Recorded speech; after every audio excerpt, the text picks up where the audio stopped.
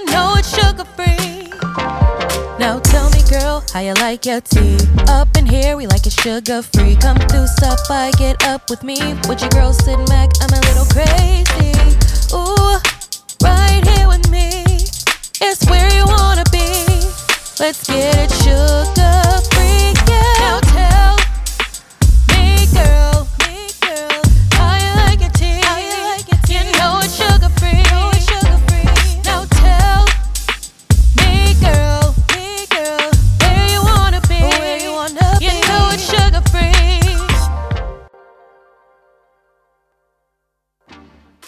I thought that I knew about them. Thought that they would never do me wrong. Well, they smile in your face when all the time they want to take your place.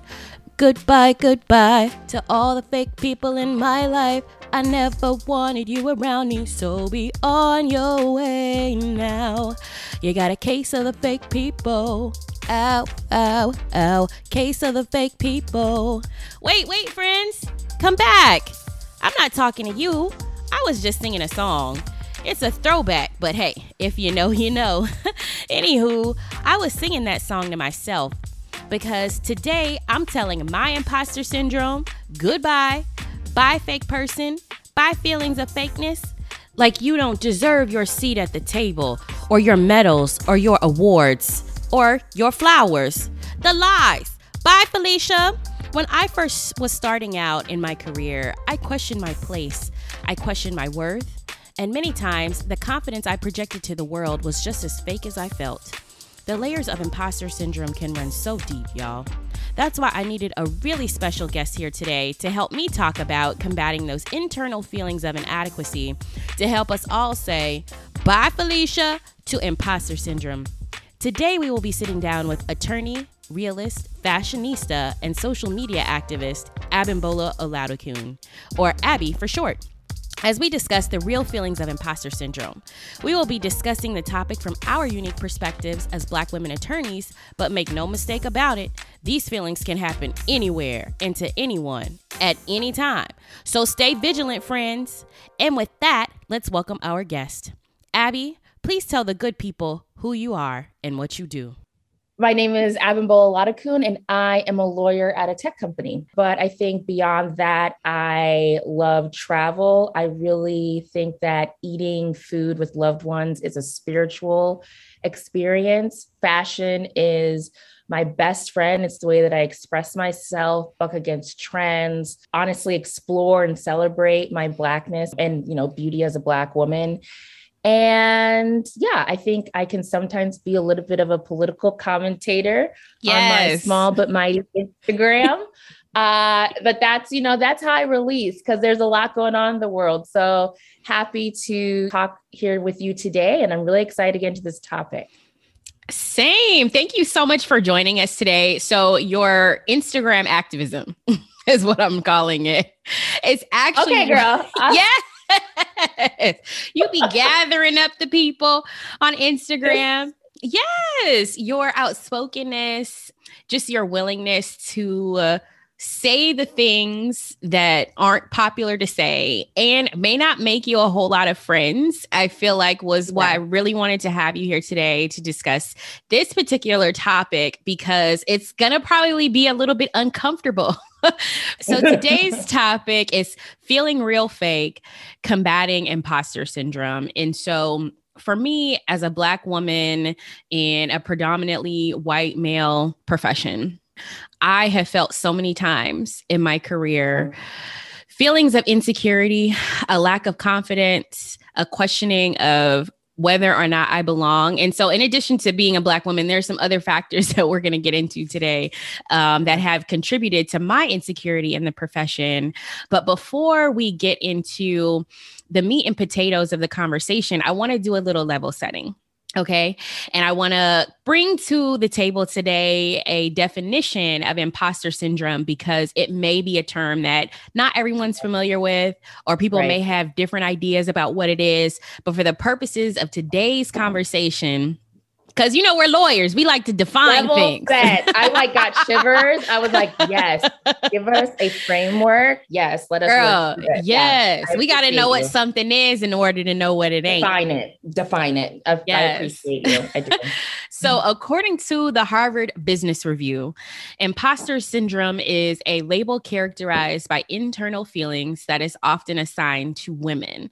One issue with the characterization is that it doesn't take into account the external factors that ultimately contribute to those feelings for women.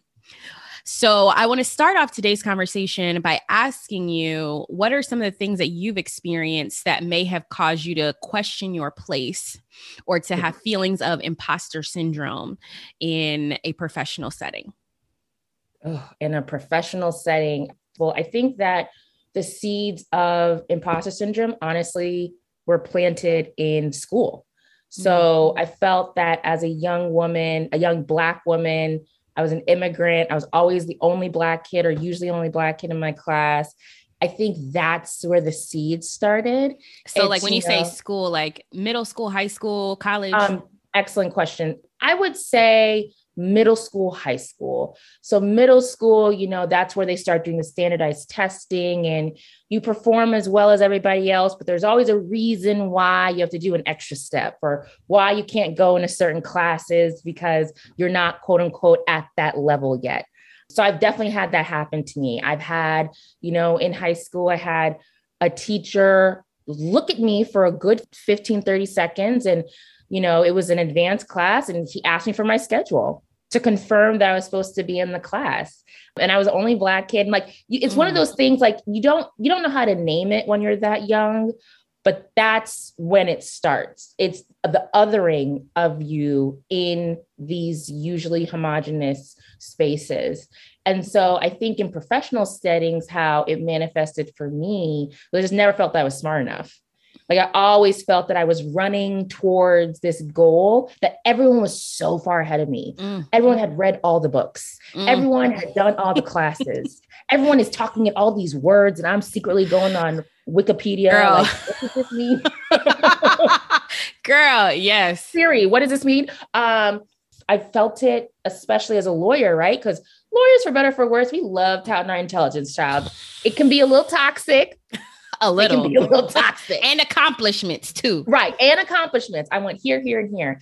And I think, you know, especially as you're already a Black person, and whether people want to admit it or not, people don't think Black people are as intelligent, even though we're achieving the same things, if not more, with more obstacles. And so I felt like I've been battling for a long time this idea that it can't be that I'm inferior. I've done the things. I'm here with everybody else, but feeling like the way that people talk to me, the assignments that I don't get, the comments that are made about my appearance, the reasons why I don't get that promotion, those are all the ways in which the system and people in charge of it are telling me I don't belong and I'm not supposed to be here. We're just doing this as a little experiment so we can say that we got diversity. Girl, that's sugar-free. You said sugar-free. And I want it sugar-free. And I feel like, yes. I don't get the promotion yet. I'm being told to do all the diversity interviews that I don't get credit for. Right. Mind you. But you need me because otherwise it looks bad that you've got an all white department, firm, whatever.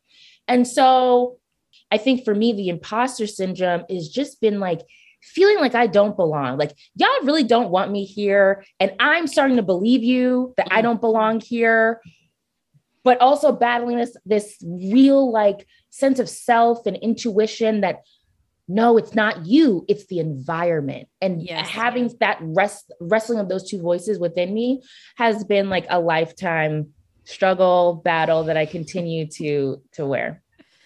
I can relate to so much of what you just said. I had heard somebody recently describe the microaggressions and everything that people of color experience in the workplace as a death by a million paper cuts.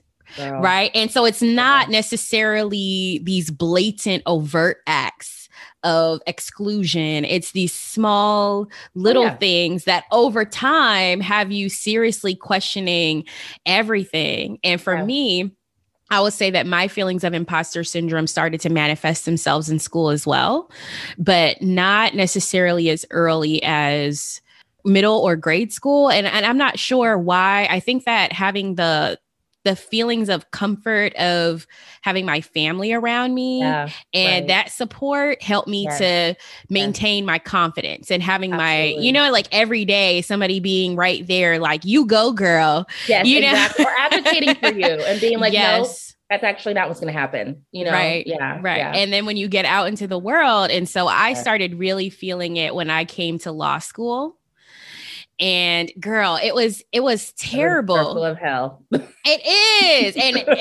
And so Abby and I weren't classmates in law school, but we met through a diversity program right before law school. Yes, girl. So, we sure did. Yes, we did. We did. Yeah. So navigating that kind of experience at different places, but kind of together was helpful. But I still felt these feelings of not belonging because in law school, in the profession, there's these boxes that you have to check in order to be considered worthy. And I have never checked any of those boxes. So some of the boxes that I have seen be recurring throughout my career that I've never checked was having good grades and being at the top of your class. Now, I'm not going to say I was a slouch, but just like you said, I was the first in my family to go to law school. All of these concepts were foreign. I'll never forget the first day of law school. This young woman said, and she was white, very nice young lady. But, again, like lawyers like to brag on themselves. Of course. Lawyers like to tout their intelligence. And so the first thing our professor asked us to do was to go around the room and say what we did that summer. And she raised her hand and said, I got to spend the entire summer interning with the Attorney General of New York. And our professor was like, wow, that's a great opportunity. And she was like, how did you get that opportunity? My father is the Attorney General of New York, right? And that's the questions that need to be asked more often. And that's what I've been battling my imposter syndrome with, quite frankly. Is really, really understanding that the game is not played fairly. The levels are not the same, and we need to call it out more. So that question from your professor, I'm sure he wasn't, they weren't even trying to be shady, and it's just, a follow-up question. He was impressed. I mean, we all were. I'm like, oh, okay. Right. But yeah, it's just it's so important, right? Like that type of those type of nuggets. And it's not discounting the people that's, it's still amazing. Like your dad still had to give you the opportunity, right? But it's like, we're not the same, right? I don't have connections to no attorney general, talk less of an attorney in my family, other than my uncle who passed. But I don't think that people realize how access and connections ease your worry that you don't belong, because the door is just open for you and you just think that this was meant for you. And it may be for the rest of us who are still got to build the door, got to put it in the frame, then got to open the door to get through I'm like, it's different. Right. It's different.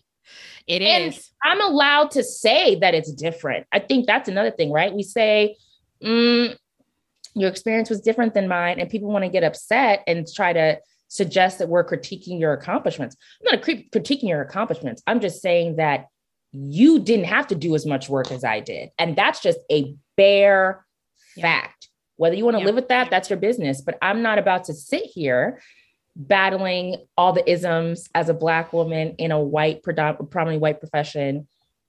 And you try to tell me that it's the same. It's not. Yeah. It's really not. Yeah. Even your baseline knowledge, right? So she grew up in a household where legal topics and concepts probably came up around the dinner table because of, right, by virtue of what her father did for a living, Yeah. whereas those types of things never came up in any type of conversation. I wasn't able to go to work with my parent and they, have meetings and things where you're just hearing things and picking up on Exposure. things. Yeah. Yeah, it's so important. And so when I got to law school, similar to how you said, like every time somebody said something, I'm like, oh yeah. Hold on, let me look it up real quick. Like, what does that mean? Or what are you trying to say? And so when you have the Attorney General of New York's daughter sitting across from you. And I'm very proud of my mom and what she does and where she came from. But sometimes it's like, how did I get here? Like, do I belong here? Absolutely. And, all the time. Yeah. So then on top of that, I didn't do well my first year of law school. And so not because I didn't try, but because I think the learning curve was just that steep. Yeah, I had so far to go. Hey. I finished my first semester of law school with a 2.7. And then everybody's like, oh, it'll get better. The next semester, it'll get better. Girl, I finished the next semester with a 2.65. And I was on a scholarship. And I had to maintain a 2.5 to keep my scholarship. So after thinking long and hard with my parents, I was like, I can't do extracurricular activities no more because I need to keep my scholarship so I can stay in school. And so I didn't try out for journal. And I don't know that I've ever shared like the full reason why I never tried out for journal. I had to focus on school. Like I had to get my grades up, right? So I didn't do journal. I didn't even try out for it. I didn't try out for moot court or mock trial. Like school was more than all I could handle at that particular time. So then that's another thing, right? That's holding me back because journal, moot court, and mock trial are all the things that people are looking for you to have in order to check those boxes. And so by the time I got to my second year, my grades had come up, but now people are getting internships and and I'm not, right? Like I'm not. And so it's just like this string of events, the first being not getting great grades that kind of put me on this path of inferiority in the eyes and the minds of the people who were holding the cards and the opportunities.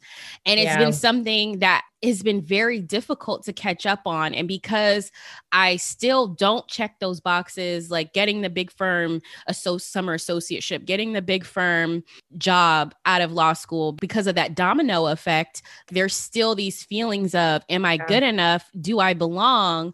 Because like I said, the people holding those cards are telling me, you can't work here. You can't do this because you don't check that box, not even taking into consideration how hard I had to work, right? That I had to work a job in law school, right? Like that, so that I was living in a 500 square foot apartment that I shared with my boyfriend at the time, right? Like, so that so that I didn't have to, you know what I mean? Like all these different factors, like nobody's taking all those things into account, but those reinforcing of my lack of standing, I guess you can say, has definitely contributed to my feelings of not belonging over the years. Just wanted to give you your flowers right now. I know this is not part of the podcast, but like, I think you should give space for the fact that like, you have really done the damn thing. You are now a professor. You have worked, because what we're talking about here is trauma. To a certain extent, we're talking about repeated instances that have really scarred us and that we're trying to heal from. Yes. And in many ways, it has affected not only our professional, but our personal. Like, I think that's one thing that people don't get about imposter syndrome is that it doesn't have to remain stationary in just your professional life. It can bleed into the personal. And I think for me, if I really thought about some of the things, the decisions I've made, people I've dated, like how much of that was just like me not thinking I was good enough. And how does that mirror with professional, right? And so I want to make sure that, like I've known you for a while and like you have done the damn thing. And it is not easy to do what you've done. And I really just want you to know that, like, you have pushed through incredible obstacles and have established yourself in a way that a lot of people would have quit long ago. They would have been like, well, no, I'm not supposed to be a lawyer, or, well, I'm just going to like whatever. And I felt that too. I've tried to quit like 2012. My mama won't let me. I know. I'm looking at I'm like, I do get paid well though, you know? But yeah, no, everything you said, like, I really do. I agree with you. I feel it. You know, and I also think on the other side, like, even if you did check those boxes, you can still end up on the outs. Like, I'll think about some of the experiences I've had, and like, I went to 2 really good schools. I got good grades. I did a journal. I was head of OBS. Yes. And you're doing the damn thing too, girl. Like, let's not play around about it. You deserve flowers too, because it's just a flower fest. It's a flower fest because Black to women. excel and succeed in those environments isn't easy either. Yes. Well, so we talked a little bit about the external experiences. So I want to talk about the internal effect, because you talked about trauma and healing from the trauma. And so I want to talk a little bit about how those external experiences like did affect your internal thoughts, and what kinds of things were you thinking about yourself? And, you know, like, I want to get into that. I know you kind of glossed over, but I want to, like, what types of, how did you internalize?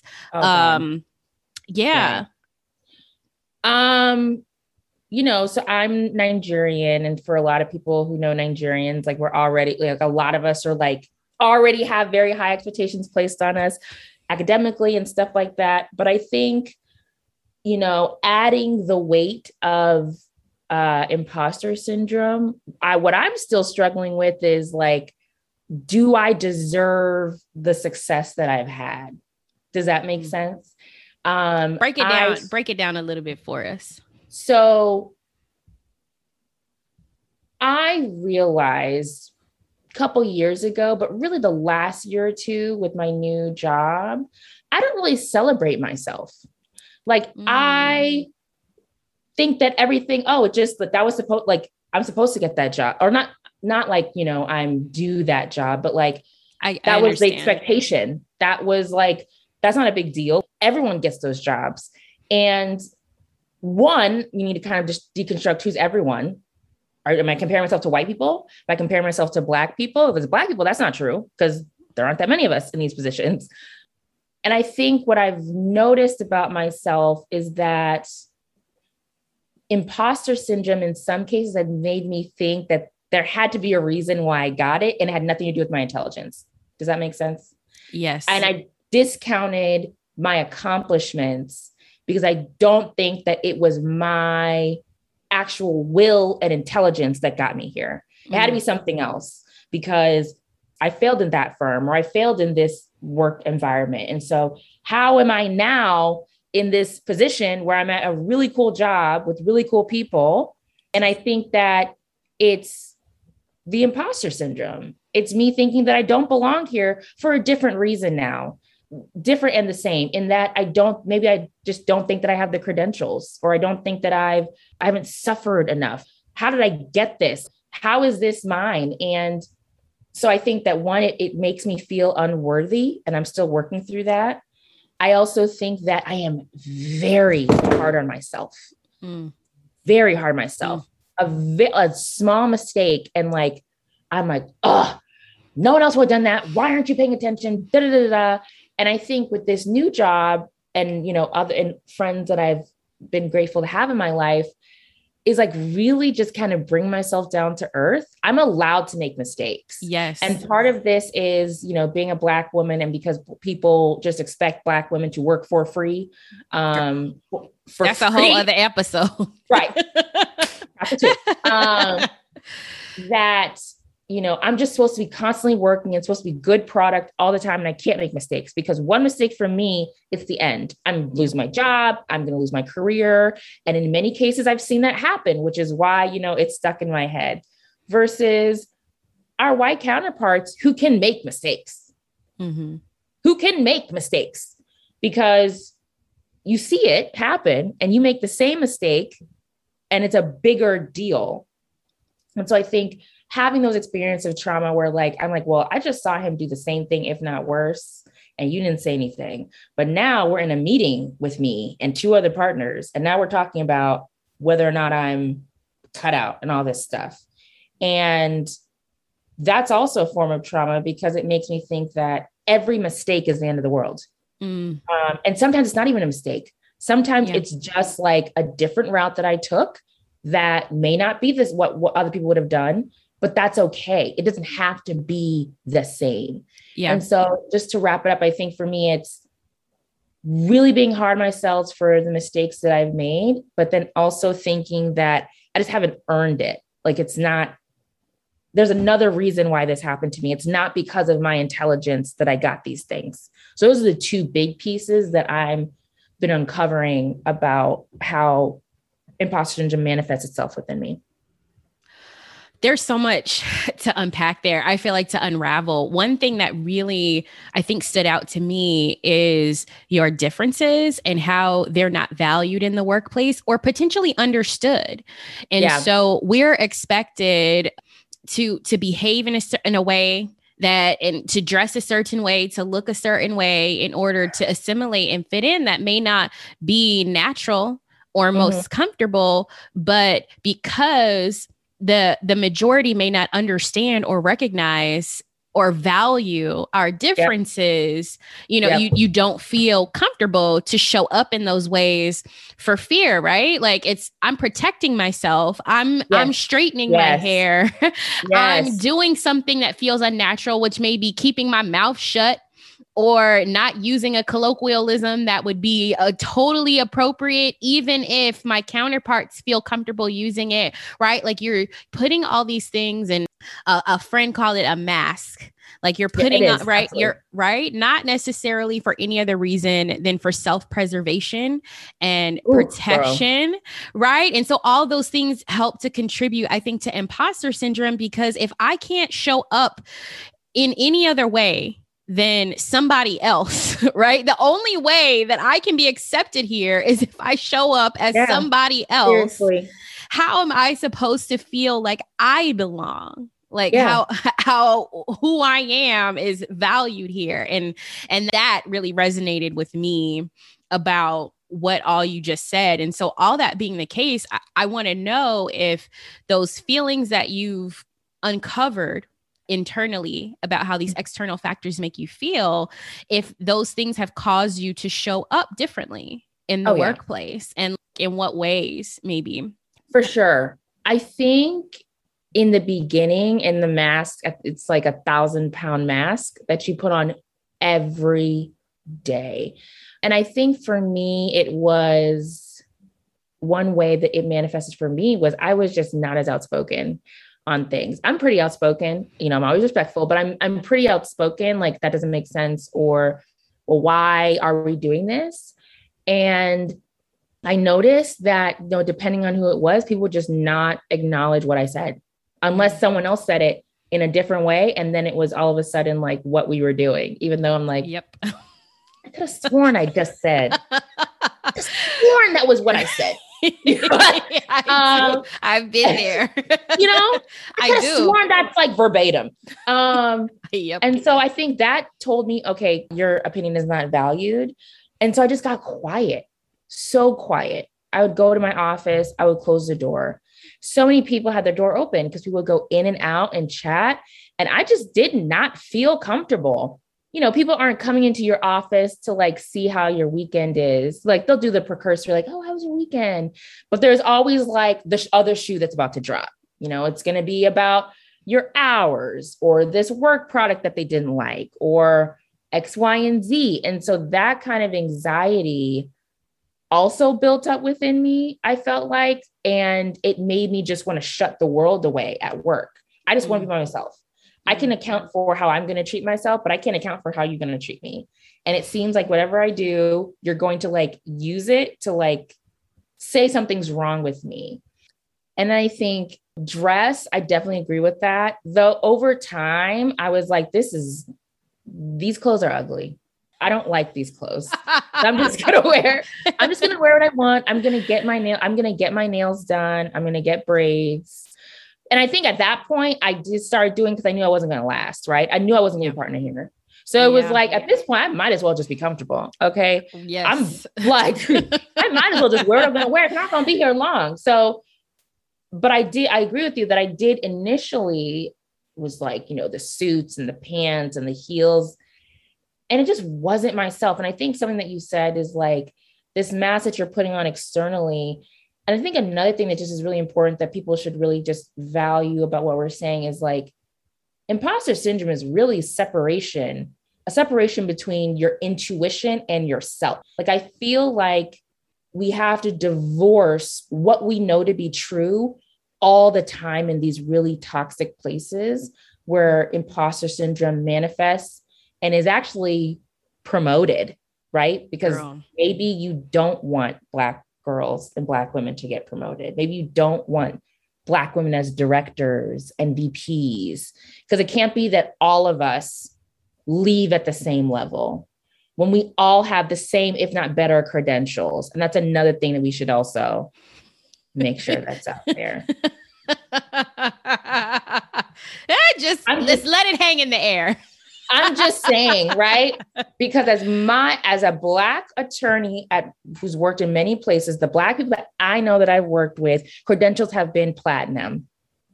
Mm-hmm. And they have to be. Mm-hmm. They have to be. They're not giving us these opportunities with regular, and I don't mean that in a derogatory way, credentials. There very much is this expectation that as a Black person, you have to exceed expectations placed on everybody else, because it's really meant to inhibit us. And the power of Black people is that we continue to hit that bar over and over again. Yes. So if we do, they're like, okay, so now what are we going to do? So the work is going to be distributed free market system, which is always fun because free market is essentially you have to go to people and they give you work. And then if it works out, you have a stream of work. Okay, if you're a Black woman or a Black man or a Black non-binary person in a workplace that is white, heteronormative, you're already battling a couple of identities that are not welcome here. Mm-hmm. And so systems that are promoting getting to know people and creating relationships, that's not meant for you. That's meant for majority white spaces.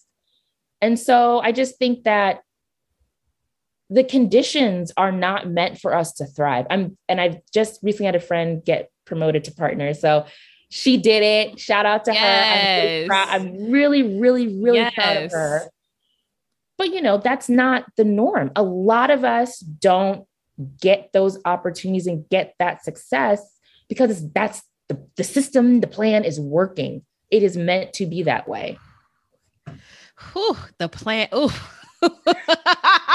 The plan is working. Oh my gosh. So one of the things that I think has been really interesting, especially right now, is in the midst of a pandemic, we have been forced to have to work from home, and we're all tussling with whether or not work from home or working in the office environment is more collegial, whether it's more collaborative.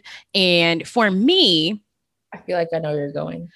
I love working from home because people make the assumption that because we were all physically together, everybody was collaborating, interacting, everybody was kiki and having a good time. And I'm like, I really enjoy being and working at home. It has given me a sense of peace, a sense of comfort.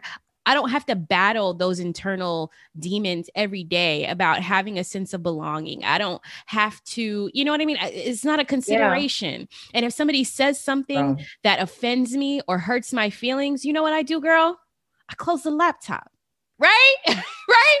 That exchange is over. Or even just having the ability to pick up the phone and call my mom and like have a moment in private.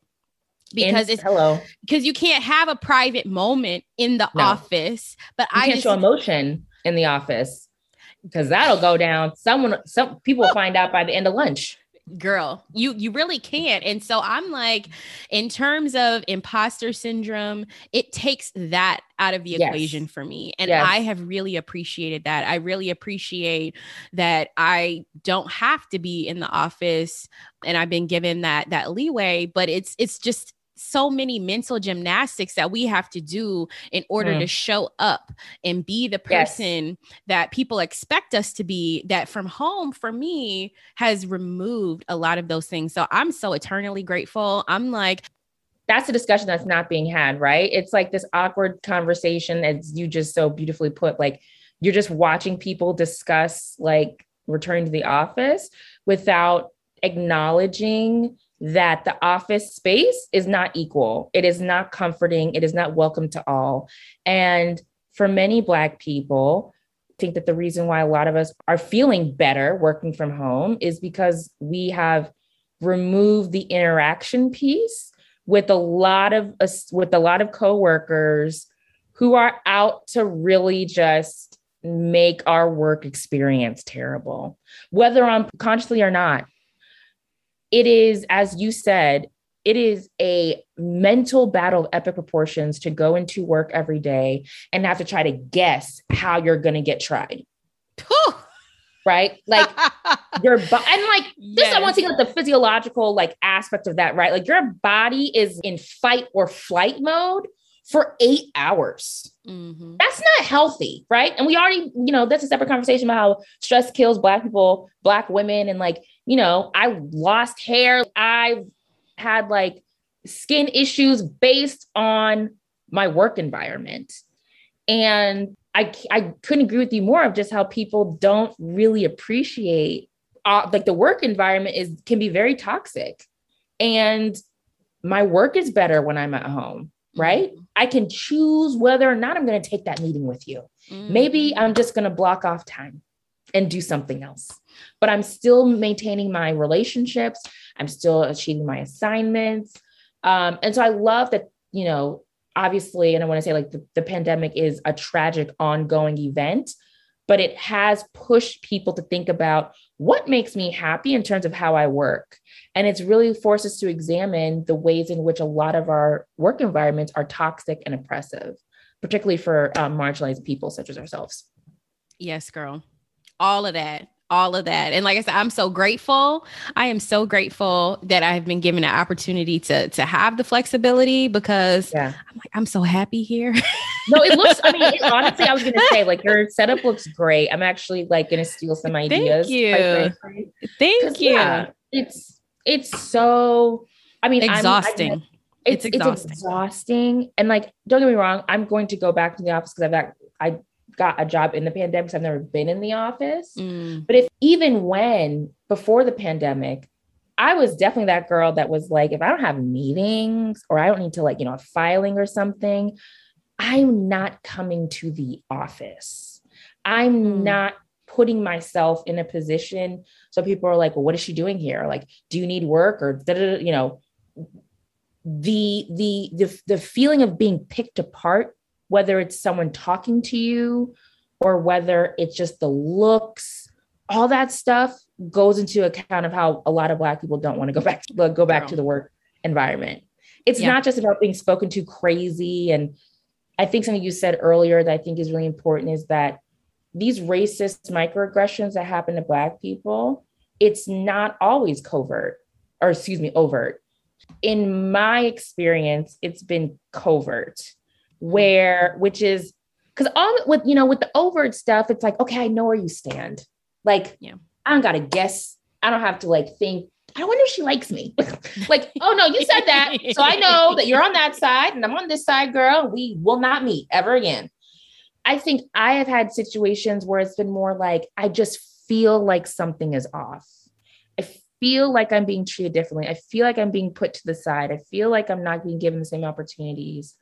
And, instead of people, when given the opportunity, because I think one thing that people don't like is when Black women assert themselves. And when we force you, like if you're going to make a decision about my job, my livelihood, I'm going to need you to say it. I need you to put it in writing, but I need you to say it to my face. And I've just seen a lot of Black women who have asked for that type of respect in the workplace who have not been given it. I don't know if it's my job to convince white people that it's happening. It is, period. I think I'm over trying to convince folks that oppression in the workplace is a thing because Toni Morrison. Yes, I'm in the process of reading her entire collected works. Same. And she mentioned, racism, the function of racism is distraction, because it will force you to keep explaining yourself over and over again. So when you see in these workplaces where they're like, we're committed to diversity and we're committed to we've been saying this over and over again. It is the same iteration of, we just need to get more Black people and then it'll be done. That's not the issue that we've been talking about. We're talking about two different things. And I feel like people are trying to get us to lower the vibration, lower the discussion to just talking about getting people in the workforce, when it's really about equity. It's about promotion. It's about quality of work. It's about people not trying to touch my hair. Ooh. It's about people not, commenting on like whether it's my name or what I'm eating or all these things. That's the quality of the experience is what we're talking about. We're not talking about getting in the door, because we can if you let us in. So yeah, I just completely agree with everything that you said about just how the workplace isn't friendly for everyone. Like not everyone's jumping to get back. I think the Sunday before Return to the Office, there's going to be a lot of sage burning and a lot of Erykah Badu, a lot of just eat, pray, love going on, because it takes a lot of work. It really, really does. And there's way too much introspection going on within the oppressed. I think oppressed people are doing introspection, but I don't think a lot of our white colleagues really appreciate how they may not be providing a good work environment. Like, it's not just about being nice and saying, hey, like, it's more than that. It's standing up for me when people are trying me. Publicly standing up for me. Girl, testify. Testify. Publicly. It's when I put something up for discussion and it gets shot down. Don't then tell me when we're alone, oh, you're so brave to do that. So it goes back to your point of being public about it. If you hear something shady going on behind my back, I want to know about it, because the last thing I want to have happen is me being blindsided. It takes a lot more work than I think a lot of white counterparts realize to be friendly and in community with your Black employees, employers, whatever. I think too many of them think it's just, well, I didn't call her a name, or I'm not actively being mean to her. Your silence is violence too.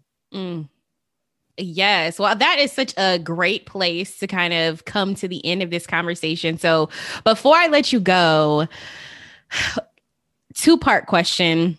What work have you done over the years to build your confidence and to reinforce the fact that you are qualified, you check all the boxes, and that you do belong? And then what advice do you have for other women or young professionals out there who are also battling imposter syndrome, who are trying to get to that level of confidence that either you're there or still working toward? What a wonderful questions. So I'll talk on the first.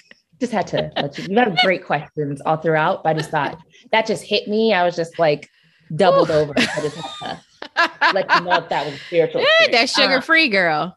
What have I done?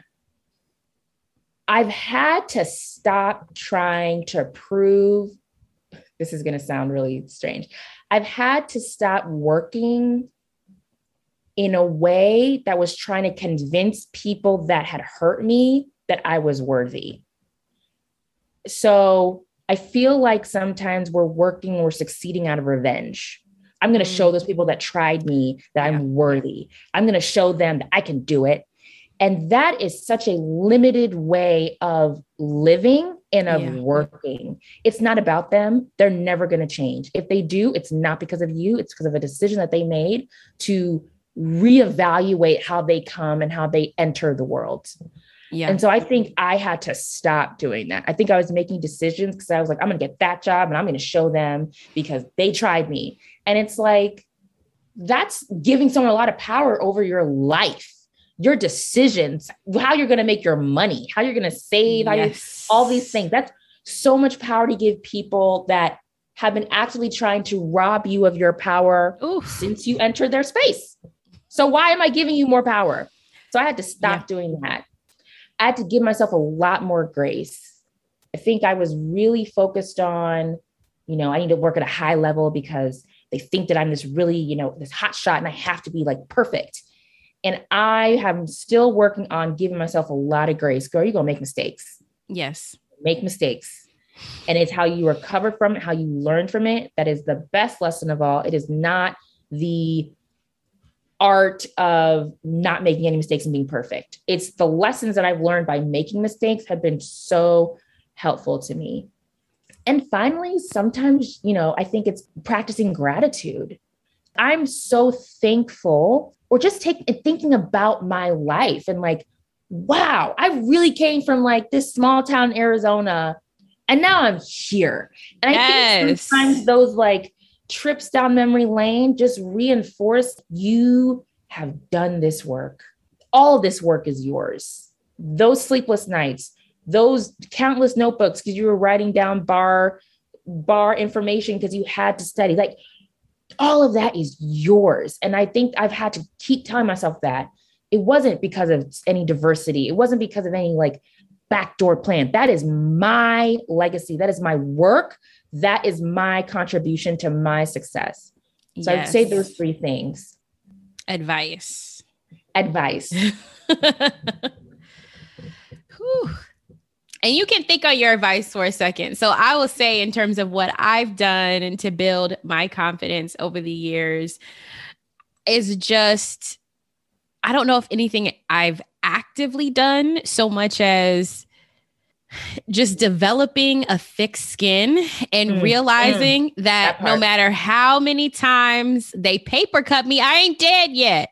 Right. So if it's and you'll never fall. And that's really what it is. It's like, okay, how many people told me that because I didn't do X or check Xbox, like that I would never be a professor? Here I am, right? Like, and it's like, right? It's like, here I am. And you don't know how many times or how many people said it won't happen for you. You can't do it. Like, you didn't go to Yale. Like, I mean, so many different things. And I'm just like, okay, well, the things that God has for me. You want to do that? Okay. Yes, we going there. The things that God has for me, no one has been successful at taking away from me. And so that has brought me so much confidence in knowing that I may fail.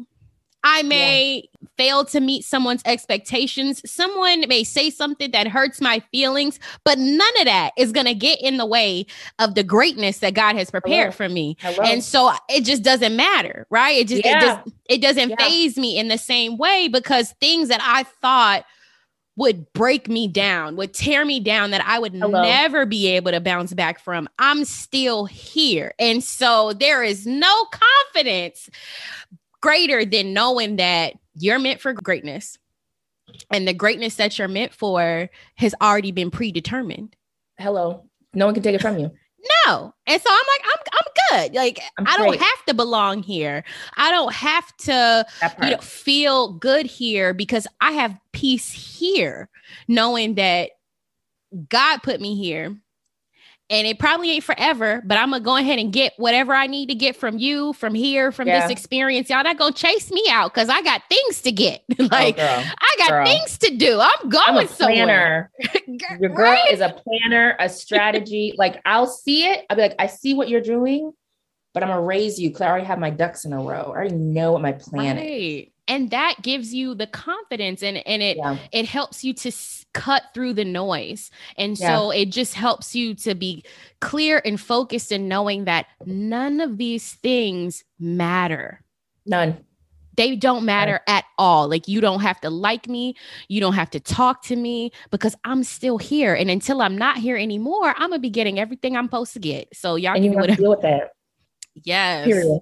So advice. I think it is really important to guard your mind, however you deem to do that. If it means that you're not going in every day, maybe you have a situation where you can go in 3 times a week instead of all 5. I think this is the practice of working, particularly as a Black person in corporate America, is an exercise of mental health. People may not think mental fortitude. Well, mental fortitude, right. And so I did a lot of work on figuring out the things that made me happy and holding on to that. So like, I personally don't attach, I am a lawyer. That is not my identity, right? So for me, it was, what are the things that really make me happy, that bring me joy, that ground me, that I've chosen for myself? And so, you know, whether it's beauty, fashion, travel, talking to friends, I think you really need to have a support system that keeps you grounded, because you will get tested. And it is important that you, as you said so beautifully, that you know that your destiny, you're right, it's already predetermined, it's already set. So you just need to have that apparatus around you that reminds you that that is true, that there's beauty around you, there is strength around you, that your faith is going to get you to the next level. Yes, that is such a fantastic place to end the conversation. Thank you so much for joining us today. This was such an amazing conversation about how to feel more empowered to sit at any table, and also to feel empowered enough to sit at your own daggone table, if that's where the spirit leads you, right? Putting those boundaries in place so that you can feel good, happy, joy, empowered wherever you are. So I am so grateful for this conversation. Thank you so much for another great episode. And of course, thank all of you out there for tuning in for another fantastic episode. Plenty of conversation, laughs, and of course, plenty of tea that's 100% sugar-free. Woo chow. What a show. We shared some good old tea today, didn't we, friend? Thank you for your presence. I truly enjoyed you at the tea party, and we appreciate you sipping on some sugar-free tea. With me, your host, Sid Mack. Until next time, be sure to connect with me on Facebook, Instagram, and YouTube at Sugar Free Podcast or at Sugar Free Pod. You can also visit our website at www.sugarfreepodcast.com. See you again soon, friends, and be sure to keep the tea party going, with plenty of tea that's 100% sugar-free.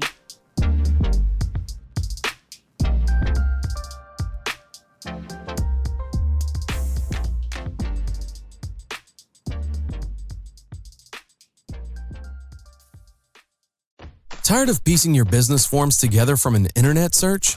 Tired of sealing all your business deals with a pinky promise? Looking for a way to add some formality and professionalism to your business relationships? Then you need Formally. Formally is a DIY legal form and template shop for entrepreneurs, small business owners, creatives, freelancers, dreamers, and side hustlers. All Formally forms and templates are drafted by an experienced licensed business attorney and reviewed by a law professor. So, not to brag or anything, but our forms are pretty legit. So what are you waiting for? Throw those pinky promises away and try Formally today.